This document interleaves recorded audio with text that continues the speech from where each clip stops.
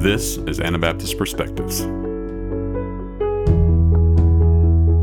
Thanks for joining us today. I'm your host, Myron Eby, and I'm here in State College with Ernest Eby, and we're not related that we know of, but good to have you here and be with you and talk a little bit today about your work in working and interacting with people who are not churched and planting churches and things of that nature. So can you just tell us a bit about your experience with studying the Bible with those people who are unchurched, and maybe just define a little bit who those people are?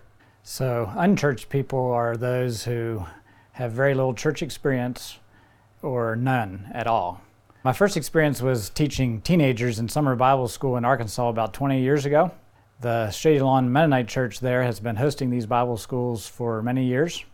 And then about 10 years ago, I began teaching the Bible to unchurched people over the phone when I joined Christian Aid Ministries' Billboard Evangelism phone team.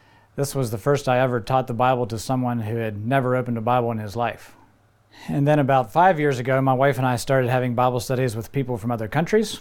Our first opportunity came a day after some students from Sharon Mennonite Bible Institute came to our city to do evangelistic outreach. And one of these students met up with a university professor from halfway around the world who basically knew nothing about God or the Bible. This professor knew nothing about angels or Abraham or the Apostle Paul, and he assumed that Judaism and Christianity were the same religion, but he was hoping for a chance to study the Bible when he came to the United States. Ever since he was a teen, he believed that there must be a God, even though everyone around him denied God's existence. He had concluded that there was too much harmony in the universe for there not to be a God. So this student from Sharon Bible Institute explained that God is merciful and loving. The student gave the professor an invitation to a Bible study that a few of us had planned for the following day. The next morning, this professor walked a half hour in sub-freezing temperatures to attend our Bible study. He paced around in the parking lot for about 20 minutes before he got enough courage to walk through the door of Sower's Harvest Cafe and join those of us who were setting up inside. He was a bit apprehensive as he was not sure if he would be accepted in a white Caucasian American Bible study. Well, he enjoyed himself and he walked back home after the Bible study, and that evening he again walked a half hour to attend our evening church gathering. And before long he was recruiting his friends to be part of this Bible study also. During this time, he and his wife were corresponding with a friend in his home country who had basically given up on Christianity. And they were asking us for Bible verses they could send her that would help her see that giving up on Christianity was a really big mistake. That was basically the beginning of my wife and I getting involved in Bible studies with the unchurched face-to-face, particularly among internationals. A couple years later, this professor and his friends invited us to visit them in their home country and continue teaching them there. And we were glad to do this, and it was a life-changing experience for our family. Since then, we've continued to conduct Bible studies with a wide variety of people, mostly international people, and we've probably averaged one Bible study a week for maybe the last 5 years. Last school term, I did something a little different. I offered a free class at Penn State University campus titled Bible Literacy, Read Bible Stories in Basic English. And this class is good for people who know very little English but are also interested in learning the Bible at the same time. Currently, we are studying the Bible with a lady who is living here temporarily. This past winter, she and her husband brought their children to our house to go sledding with our children. It was blowing snow and very cold, and in spite of the cold blowing snow, the first question she had when she got out of the car was to ask whether she could join our Bible studies. We'd interacted for a number of months, but she was ready to begin this. A couple years before, her husband had become a believer, but she resisted anything religious.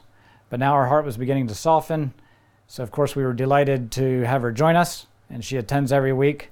And the past couple weekends, we've been reading about the death and resurrection of Jesus, his ascension, and this has made a profound impact on her, and we think she's not far from the kingdom. After interacting with a few dozen people who have interest in Bible study, I wonder how many more thousands of people in America right now would be glad to study the Bible with a Christian, but they've not been invited to a Bible study, or they don't know anyone who offers Bible studies. So it sounds like you've been doing a lot of Bible studies for quite a period of time, and that takes dedication and time and commitment. I'm sure you have a vision and a purpose. What would you say is your purpose, or what sort of outcome are you striving for in doing all these Bible studies week in and week out? So ultimately, we hope that those we study the Bible with will become followers of Jesus and pillars in the church. That's the end goal. The initial goal, though, is to introduce them to the Bible, the God of the Bible, and His Son, Jesus Christ. We use Bible studies as an evangelistic tool. We don't convert people in the street and then start studying the Bible with them. We study the Bible with people as a way of introducing them to the gospel, the good news, and they can read it for themselves. This also gives them a chance to observe our lives and see the Word of God through us, who are to be Jesus' hands and feet. We were surprised to learn that even before people are converted and choose the way of Christ, they can help recruit others to Bible studies, and they can teach others what they are learning. This has really amazed us. It shouldn't surprise us, really. Jesus sent His disciples to preach the gospel of the kingdom before they were converted and before they were filled with the Holy Spirit. So it should not surprise us, I suppose, if God uses people who are coming to God to reach those who are not as far along on that spiritual journey. In these Bible studies, what sort of format are you using? I mean, are you meeting in your homes? Are you meeting in public places? And what does a typical Bible study look like? I'm sure there's a variety of levels, especially as you progress through Bible studies, of understanding and where to meet people's needs and where you meet them at. But just briefly describe what sort of format you're using and where you're meeting, things of that nature. So we've had Bible studies in our home, a lot of them there. We've also had them in our backyard. If the weather's nice, we've used public buildings sometimes. We sit in a circle, and I provide Bibles for everybody in the group. I use an easy-to-read translation, and then we take turns reading around the circle, with each person reading a paragraph. After they read a paragraph, then I pause to see if they have any questions or comments about the actual text. If there's none, then I try to give a summary of the paragraph and then explain something that we can learn from the paragraph if there is something applicable.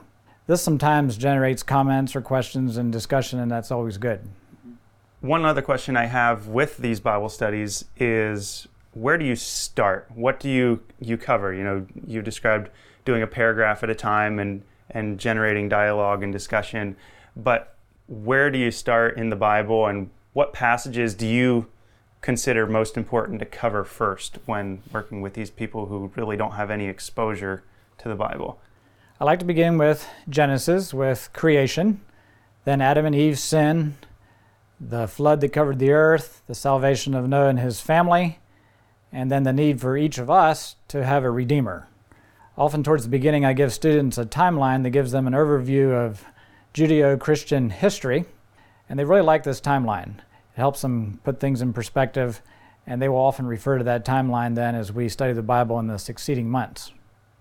Since I typically have limited time with these international people who are coming and going, I will then summarize the rest of the Old Testament and move directly into the New Testament. I usually pick the Gospel of Matthew or Luke when we start reading in the New Testament. We read about the birth of Jesus, the life and teachings of Jesus, the path to salvation and into the kingdom of God. We talk about life after death. For many of them, they do not have any concept about life after death or are influenced by some other religion. For many of our students, this is all brand new information, and many of the concepts are very foreign to them. So after laying a groundwork for how to be saved and become part of God's kingdom, we let them know periodically that they can choose to be a follower of Jesus anytime. They can just let us know if they're interested in taking the next step. We don't put any pressure on them. We just let them know that they're welcome to speak more to us about that if they're interested. And we continue on with our study of the Bible. In the class Bible Literacy, read Bible stories in basic English. I use a bit different format. I pick Bible stories that I think would be good for everyone to know.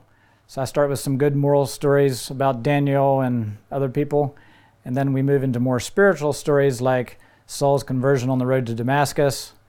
Before we read the passage, I provide a vocabulary list of words that may be unfamiliar to them, and I may put the translation of their word beside the English word on this vocabulary list, and sometimes I'll use PowerPoint and include a picture to help describe the word, because a lot of language in the Bible is not commonly used language and they might not understand it. In working with these people and all these new terms and these new concepts really that you're exposing to them in these Bible studies, what have you found to be the hardest thing for them to grasp, or these biblical concepts that they've never been exposed to? What do you get the most pushback on, or they really can't relate to some biblical teaching and just really find it difficult to accept and potentially implement in their lives? So that's an interesting question. There are several categories that come to my mind. One would be the bloody details of wars, murders, sacrifices, circumcision, etc. That's really hard for a lot of people to stomach and understand. And then there are the hard teachings of Jesus, such as the ones about divorce and remarriage, hating family members in order to be part of the kingdom of God, forsaking all other allegiances. Some people will lose their jobs. They will not be allowed to travel internationally if they become a Christian, so this is a big deal for them. And thirdly, the idea that good people who don't become Christians go to the same eternal destiny as evil people, that's a really big issue for a lot of people. And it sounds, from what I'm hearing you talk, it sounds like you're putting a lot of work and effort into these Bible studies each week. And I'm sure that getting bombarded with all these questions, both in your work with Billboard Evangelism and in these Bible studies, has caused you to dig deeper in your own life and really establish a lot of clarity on what you believe. And can you just walk us through a little bit some of the things that you may have been impacted in, and how that's helped your own spiritual growth and journey in working with these people and needing to come to maybe a better understanding yourself of what the Scripture's saying? So yes, I've definitely been asked many questions that I had never thought of before. And this has caused me to think and study in ways that I had not done before this. There are many times I've needed to tell those we're studying the Bible with that that's a good question. I really don't know the answer to your question. Or the Bible doesn't give us an answer to that question. That one's something that God hasn't revealed to us. I often submit a possible answer to their question for them to consider, but I let them know that this is just a guess that I or someone else has come up with. I find that saying, I don't know for sure, but here's one way of thinking about this, or the Bible doesn't answer that particular question, actually builds respect between me and the people that I'm studying with. That puts me on the same level as them as a human. We're all studying together, learning together. If a person always has an answer for every question, and if the answer feels trite or forced, people start questioning the teacher's integrity. Also, if I don't know the Bible really well on a particular question, I say, that's a good question. Let me get back to you on that the next time. And then I will have to go study and see what answers there are for that particular question. After interacting with unchurched people now for about 10 years, I do read the Bible differently. I often read the Bible through the eyes of someone who does not have faith, or through the eyes of someone who has not grown up with a Judeo-Christian worldview. I try to think how a certain truth or passage could be explained to someone who does not have hooks to hang things on. Probably the biggest impact on my life is what I would call the spiritual wow factor. Seeing people who are coming to God is just amazing. There are lots of disappointments and discouraging situations along the way. But when the light bulbs come on in someone's heart and mind, and I see the light in their eyes, when they start grasping spiritual truths, it's almost like a spiritual high, and I think that what I'm feeling is the real thing. On such days, it's hard to go to sleep at night. I'm so wound up. Also, when people I'm discipling start repeating back to me the same things that I've taught them, such things like, don't worry, God will take care of you, I begin to receive spiritual blessings from the ones that I've been investing in. And I begin to feel a bit of what maybe the apostles felt as they saw their disciples walking in truth. You've invested just a lot of yourself and your life really in doing these Bible studies. And we may have people watching and looking on who are saying, wow, that's great. There's a lot of good happening there. But they may not know how to implement that in their own lives. So what would you say to people who may want to carry out or perform the same sort of thing that you have a vision for, in helping others study the Bible, what would you say to those people? Well, it's really not hard to lead a Bible study. Bible knowledge does help, of course. I do not use a study guide. I'm not opposed to using a study guide, but I haven't found one yet that's either doctrinally sound or one that's on the level of the people that I'm studying the Bible with. So we just read straight from the Bible and talk from that viewpoint.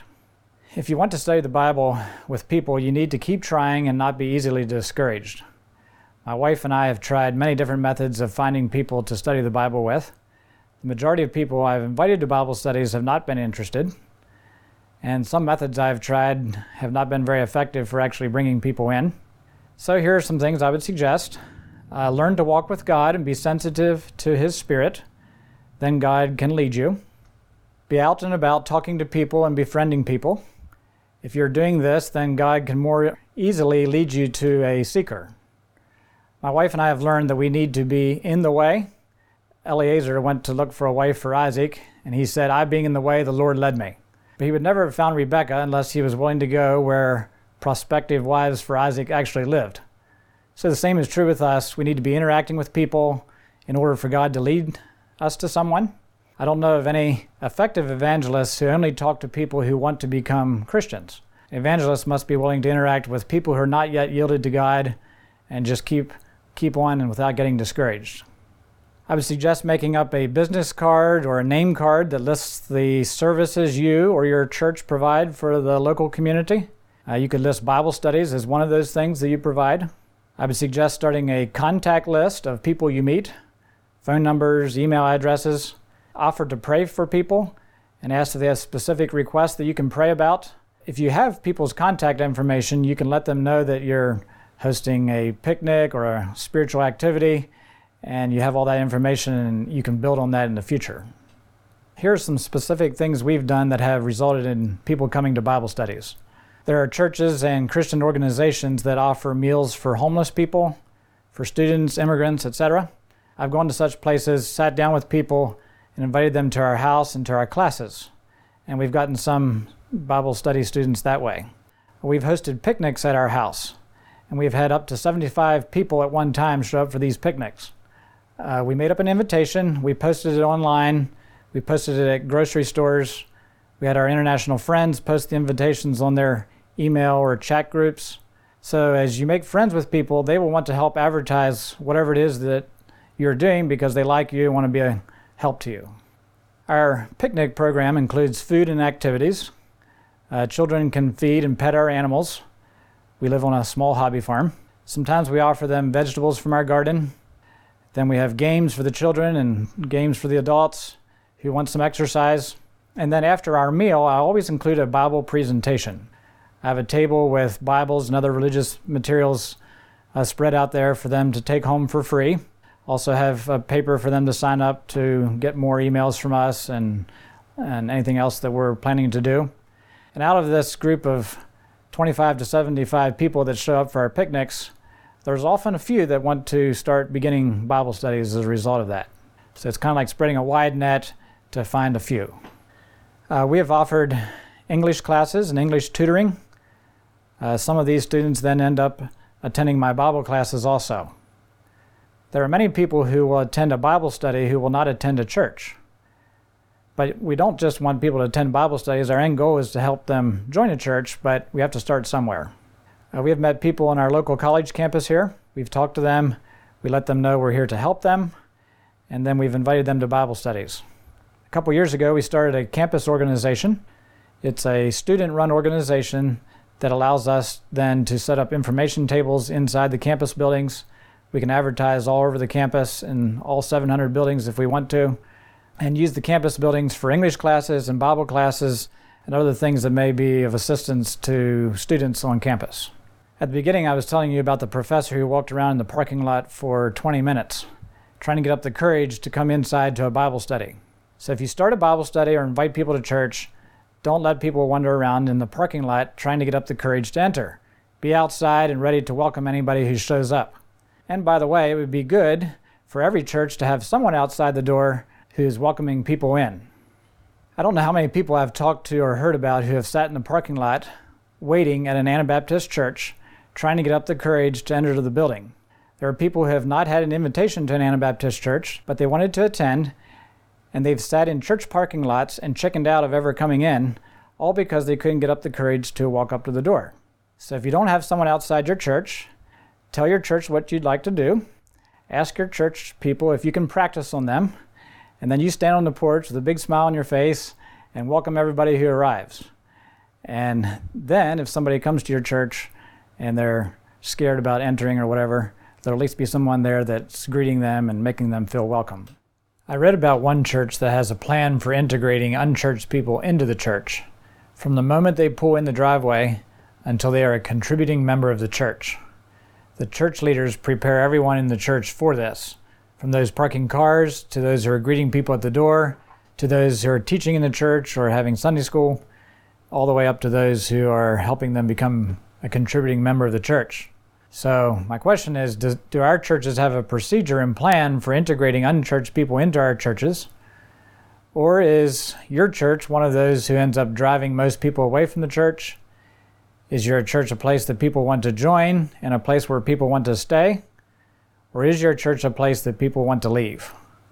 And I think a lot of this has to do with our view of the unchurched and our attitude. As I said earlier, most people decline our invitations for Bible studies. Only a few accept the invitation, so you can't let the no's discourage you. And lastly, the thing to mention here is that you really need to care about people. If people can tell that you care, they're going to be more open to Bible studies, and they're going to be more likely to become part of the church. If people sense that you view them as a project, and all you want to do is convert them, they will quickly lose interest. Wow, well, thank you, Ernest, for sharing today, and I know this is something you have a heart for and a passion for, and just want to bless you in your continued work, and thank you for challenging us to examine how we are doing in reaching out to people in whatever way we are called as an individual to reach out, but yeah, bringing people to the kingdom and meeting them where they're at. You've given us some good practical pointers for doing that today. So thank you for taking the time here.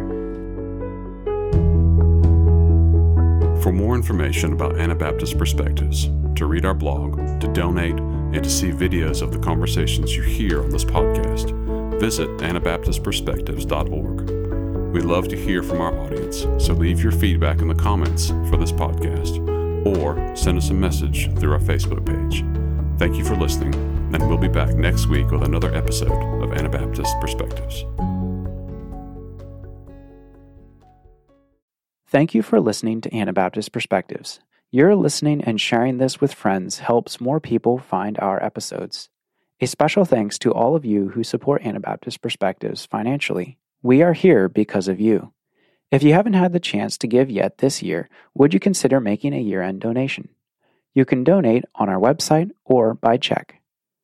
Thank you so much for listening and supporting Anabaptist Perspectives.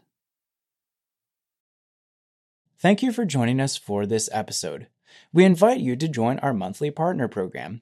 Monthly partners are key to the financial sustainability of Anabaptist Perspectives. Partners also gain access to bonus content, including our exclusive podcast where we respond to audience questions and comments. Sign up at AnabaptistPerspectives.org.